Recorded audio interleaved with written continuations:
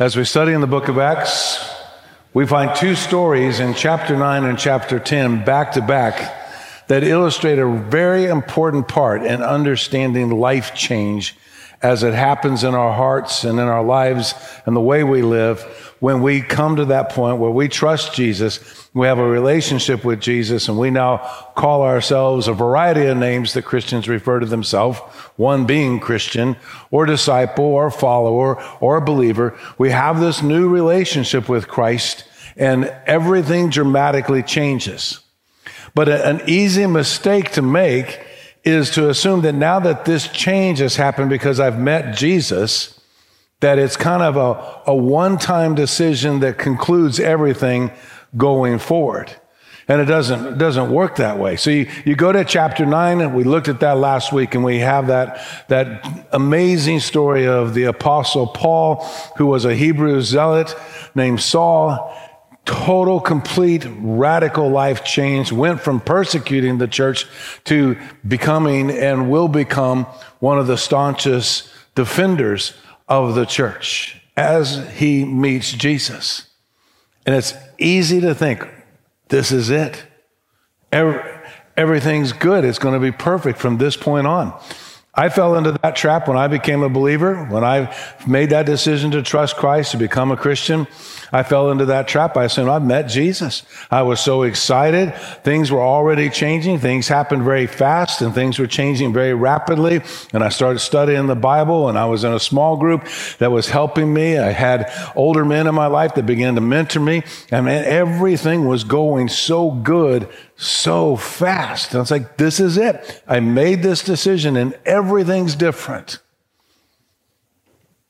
But what I failed to recognize in that moment is that the maturity, the spiritual growth that happens, and all that God wants to accomplish in our life actually keeps rolling, keeps happening. And so, yes, there's this one moment when you trust in Jesus and everything changes, life change happens, but the entire process of the maturing that God wants to do continues to take place. So I can look at this moment in which everything changed, but there have been additional moments since then, additional time, and it continues. As long as I'm alive, as long as I'm here on earth, that continues. And there are things that need to be dealt with. There are things I need to understand. There are things that God wants to do in my life. And so you have Paul's moment in chapter 9.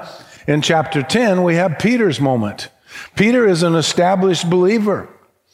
Peter literally was beside Jesus when he was on earth. Peter literally sat at his feet, listened to him teach. Peter could be considered one of Jesus's best friends while Jesus was on earth. Peter had this amazing relationship with Jesus. He made mistakes, but some of the greatest example of God's love and redemption and forgiveness is because Peter's mistakes led to a reconciliation with Jesus that is just unbelievably sweet and tender as God continues to work in him. Peter was there at Pentecost when the Holy Spirit's released. Peter is a part of the founding of the early church. Those first 12 chapters that we studied last fall of the founding, the establishment of the new church. Peter was there. But now the church is expanding. The church is changing. The church is on a plan that is orchestrated and guided by God, not by the leaders of the church and not by the people of the church, but by God's divine hand. And everything is going to be different once again. There's another course correction in place. And Peter's going to have to experience life change again.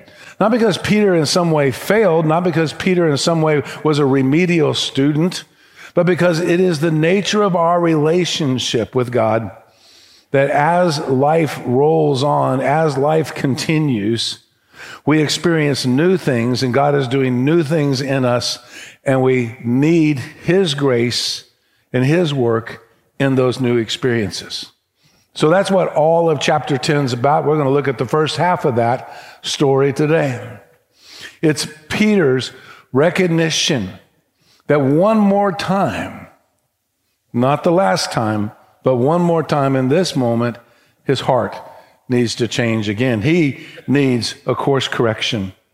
Let me read the story to us for just a second so we pick up all of the context, and then I want to go back and look at some specific moments and movements in this story. It starts in Acts chapter 10, verse 1.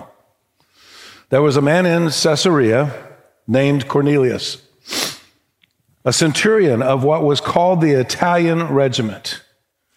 He was a devout man and feared God along with his whole household. He did many charitable deeds for the Jewish people and always prayed to God. About 3 p.m, he distinctly saw in a vision an angel of God who came in and said to him, "Cornelius." Staring at him in awe, he said, "What is it, Lord?" The angel told him, "Your prayers and your acts of charity have ascended as a memorial offering before God. Now send men to Joppa and call for Simon, who is also called Peter. He is lodging with Simon, a tanner, whose house is by the sea." When the angel who spoke to him had gone, he called 2 of his household servants and a devout soldier who was one of those who attended him. After explaining everything to them, he sent them to Joppa. The next day, as they were traveling and nearing the city, Peter went up to pray on the roof about noon. He became hungry and wanted to eat. But while they were preparing something, he fell into a trance. He saw heaven opened and an object that resembled a large sheet coming down, being lowered by its 4 corners to the earth. In it were all the 4-footed animals and reptiles of the earth and the birds of the sky. A voice said to him, "Get up, Peter, kill and eat." Guys, you need to circle this verse. It is biblical evidence that hunting is a godly reflection of your spirituality. God said, "Get up." This is one time when I like the King James Version. "Arise, kill, and eat." Just in honor of the end of black powder season today, and hunting's over for the most part for another whole year. Let's just have a moment of silence. "No, Lord," verse 14, in case you got distracted there for just a moment. Verse 14, "No, Lord," Peter said, "for I have never eaten anything impure and ritually unclean." Again, a second time, the voice said to him, "What God has made, do not call impure." This happened 3 times, and suddenly the object was taken up into heaven. While Peter was deeply perplexed about what the vision he had seen might mean, right away the men who had been sent by Cornelius, having asked directions to Simon's house, stood at the gate. They called out, asking if Simon, who was also named Peter, was lodging there. While Peter was thinking about the vision, the Spirit told him, 3 men are here looking for you. Get up, go downstairs, and go with them with no doubts at all, because I have sent them." Then Peter went down to the men and said, "Here I am, the one you are looking for. What is the reason you're here?" They said, "Cornelius, a centurion, an upright and God-fearing man who has a good reputation with the whole Jewish nation, was divinely directed by a holy angel to call you to his household to hear a message from you." Verse 23, which is kind of a pivotal point for us, and where this story ends this week, and we'll pick it up later. Peter then invited them in and gave them lodging. Now, on the surface, it seems like a relatively simple story. You have a man who is a military officer who has been praying and has been seeking God and has a relationship with him and is directed by God in a very dramatic, supernatural moment to go and find Peter, because Peter will help him take the next steps in his faith. Seems simple enough. Peter has this vision, and in the vision, God directs him to be hospitable to this man. And this is where it may get a little confusing for some of us, because it doesn't seem like that big of a deal. But what you have in Acts chapter 10 is a huge deal. Two things exist in Acts chapter 10. The first thing is religion and faith and worship is about to change. And it is about to change in an appropriately inclusive fashion. And that's key, appropriately inclusive. Because worship up until now has been exclusive. And it has been an experience that has bred the second issue in Acts chapter 10, which is religious prejudice, which is tied very closely to ethnic prejudice. And so Peter is going to struggle with this because the way Peter understands that worship is supposed to take place is about to change. And who is allowed to worship is about to change. And the pollution from his religious background is about to be confronted. Because under all other circumstances, Peter never, ever would have allowed a centurion from Caesarea to come and request his presence. He would not even have spoken to them. Peter was raised and taught to hate Gentiles as an ethnic group. They are worthless. They are considered, and Peter heard his dad say this over and over and over again, son, they're no good for anything other than fuel for the fires of hell. Don't have anything to do with them. Literally hate them. And Peter has done that faithfully, religiously, tying his faith and his spirituality into that prejudice, which was nothing more than an ethnic hatred and prejudice based on perceived and misunderstood understandings of his faith and of his religion. And so never under any circumstance would Peter have acknowledged, and he definitely would never have invited in a Gentile soldier.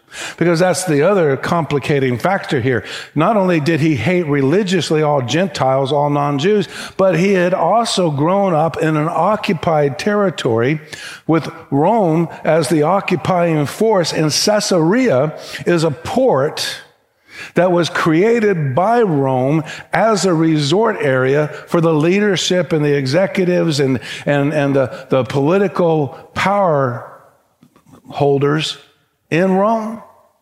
And so Caesarea, for the most part, was a city that was designed for all the pagan and inappropriate behavior that characterized Rome as an occupying force. And so Peter not only religiously hated Gentiles, but Peter also, from a standpoint of occupation and military occupation, hated Rome. This is the conflict the disciples got in all the time. This is what caused Judas to betray Jesus. Do something about Rome. Their understanding of their true need was so short-sighted, that's all they could think of. The Messiah surely is going to get us out from underneath this oppression. The Messiah is surely going to put Rome in its place. The Messiah, surely God's going to move in our political circumstances. Peter's huge surprise in chapter 10 is that God moves in Peter's heart. Because it's clear, it's difficult for us as scholars to look back on historical moments. It's difficult for us to completely understand because it's clear.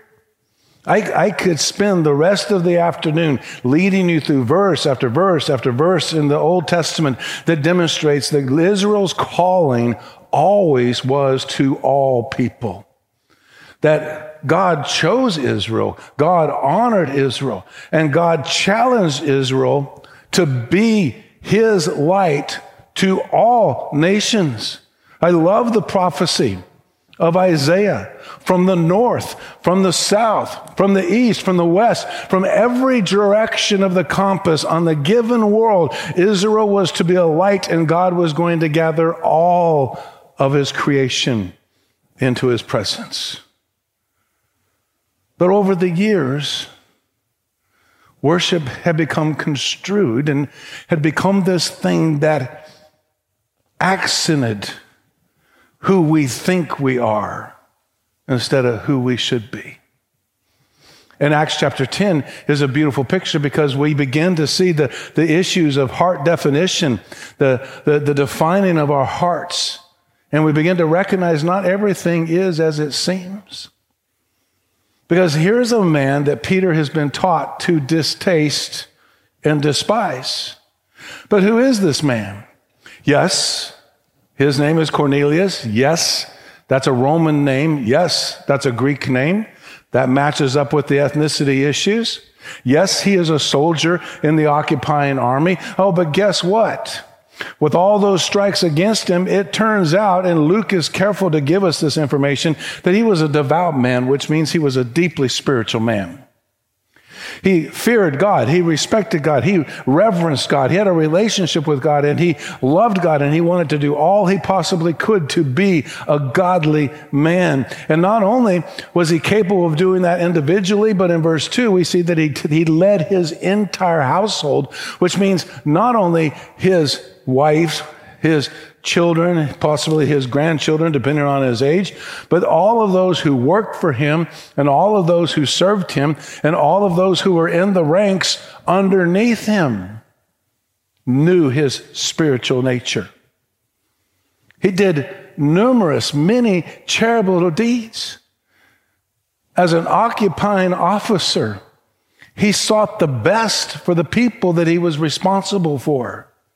And it says even all of the Jewish people recognized this and knew that he was a generous man, and that he has, about in verse 22, when you pick up the words that are there as he's described by his workers and by his servants, that he has a good reputation with all the Jewish nation.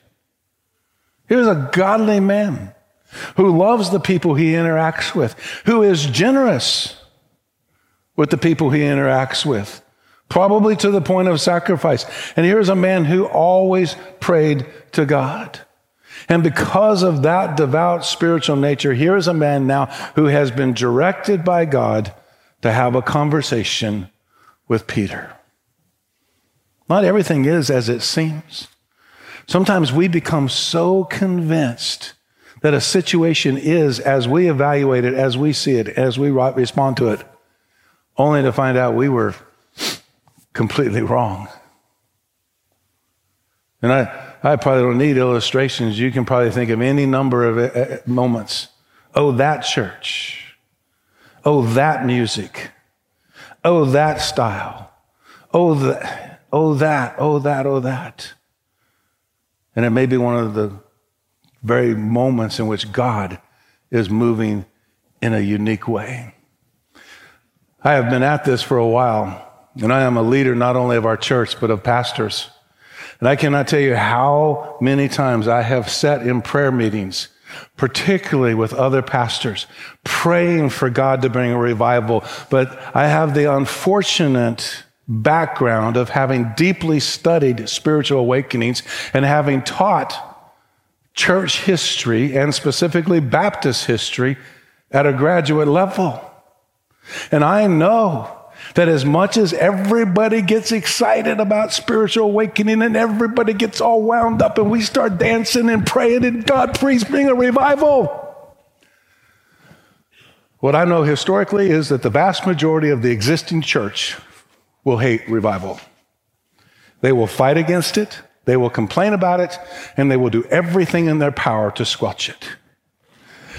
Because you find out in revival that not everything is the way it seems. And you find out that the way maybe we were categorizing, judging, and determining what is spiritual may not have been accurate. So we need a change. And here's the hope. Here's the promise. Beginning in verse 10, we find Peter, who is going to struggle with all these things in a moment where he decides to be sensitive to God. He acknowledges his past. God gives him the vision. God instructs him to do something that no righteous Jew would ever do.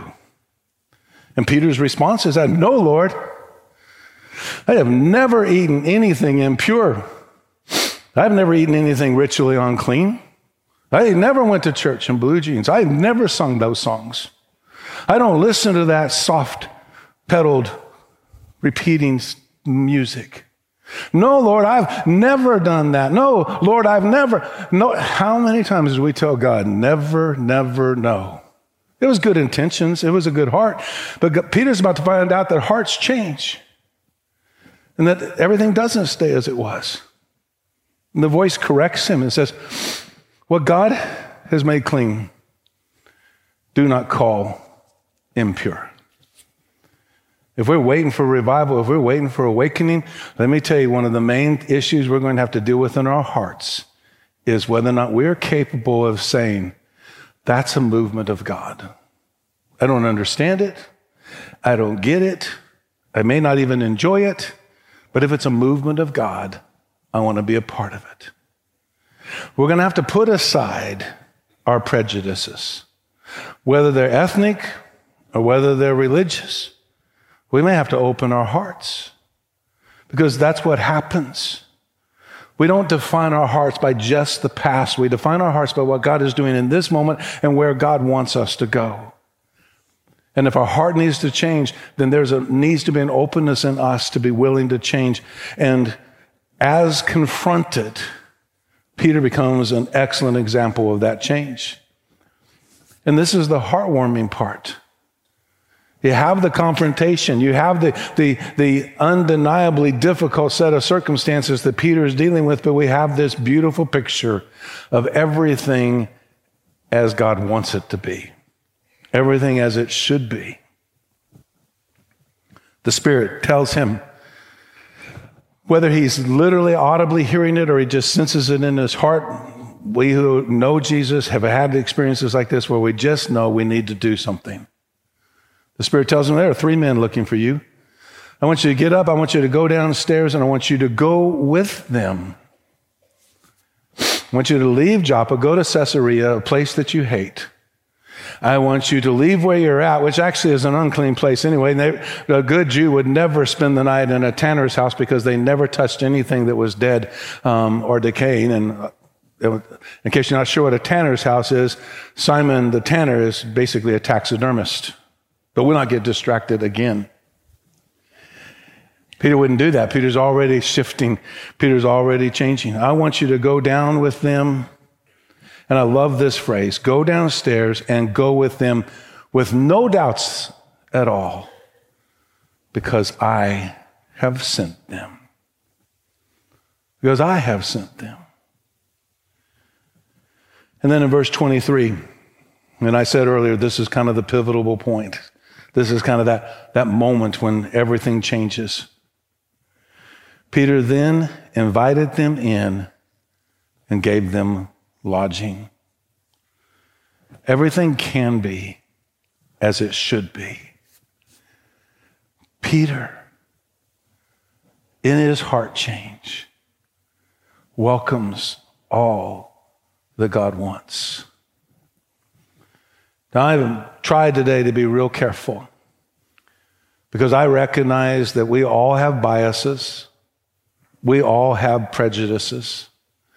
And we all have things that might be ethnic in nature or it might be religious in nature that we assume this is what's absolutely right. But maybe in this moment, in this time, and in this place, God wants to do something in our hearts, to see something new, to see someone different, to see them how God sees them. And he sees them through eyes of love. And that is such a huge blessing as God gathers his people and works in his people so that his people can do the same thing that the Jewish nation was supposed to do and do the same thing that is a part of our Old Testament understanding of our faith as well as our New Testament understanding of our faith, and that is help people meet Jesus. And it doesn't matter what they look like, where they're from, who they are. God loves them. I was excited last week. I mentioned my friends from Cuba, and I want to ask you to pray for Miguel and pray for Yannette. While they were in church last week, they got the message that their son, 35-year-old son, had died in the hospital. Cuba is a communist country. They did not have thread. They did not have suture material in stock, and they left an injury to his knee open. It became infected and septic, and he died. He leaves behind a 6-year-old girl, and Miguel and Yannette are in the process of trying to figure out how to get their 6-year-old granddaughter now here to the United States. But I recognized them last week and mentioned them in our conversation, and I do it again today. And I ask you, just even as we close out the service, say a prayer for them. This is a very difficult time for them. They've only been in the United States 4 months. What I didn't mention was, as I looked across the front rows of our church last week, we have an Australian with us. The folks from down under came here. As difficult as it may be to understand a Cuban immigrant and an Australian immigrant, Don is from Washington State. We had Mexico sitting here last week. We had Turkey sitting here last week. And I met brand new friends who sat in the back last week from Africa. This isn't a community that is over 80% Anglo. Is God doing a new thing? I don't know, but I want to be open to it. What's God doing in this moment? That we need to question the definition of what our heart has been and stop and say, you know what, not everything's as it seems. And how do we need to redefine our heart so that it's like Jesus' heart? That we would seek and invite and welcome in and lodge those who just simply don't look like us, talk like us, act like us.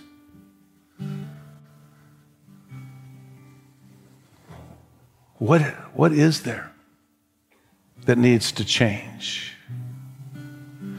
And what should it be? What should the church be?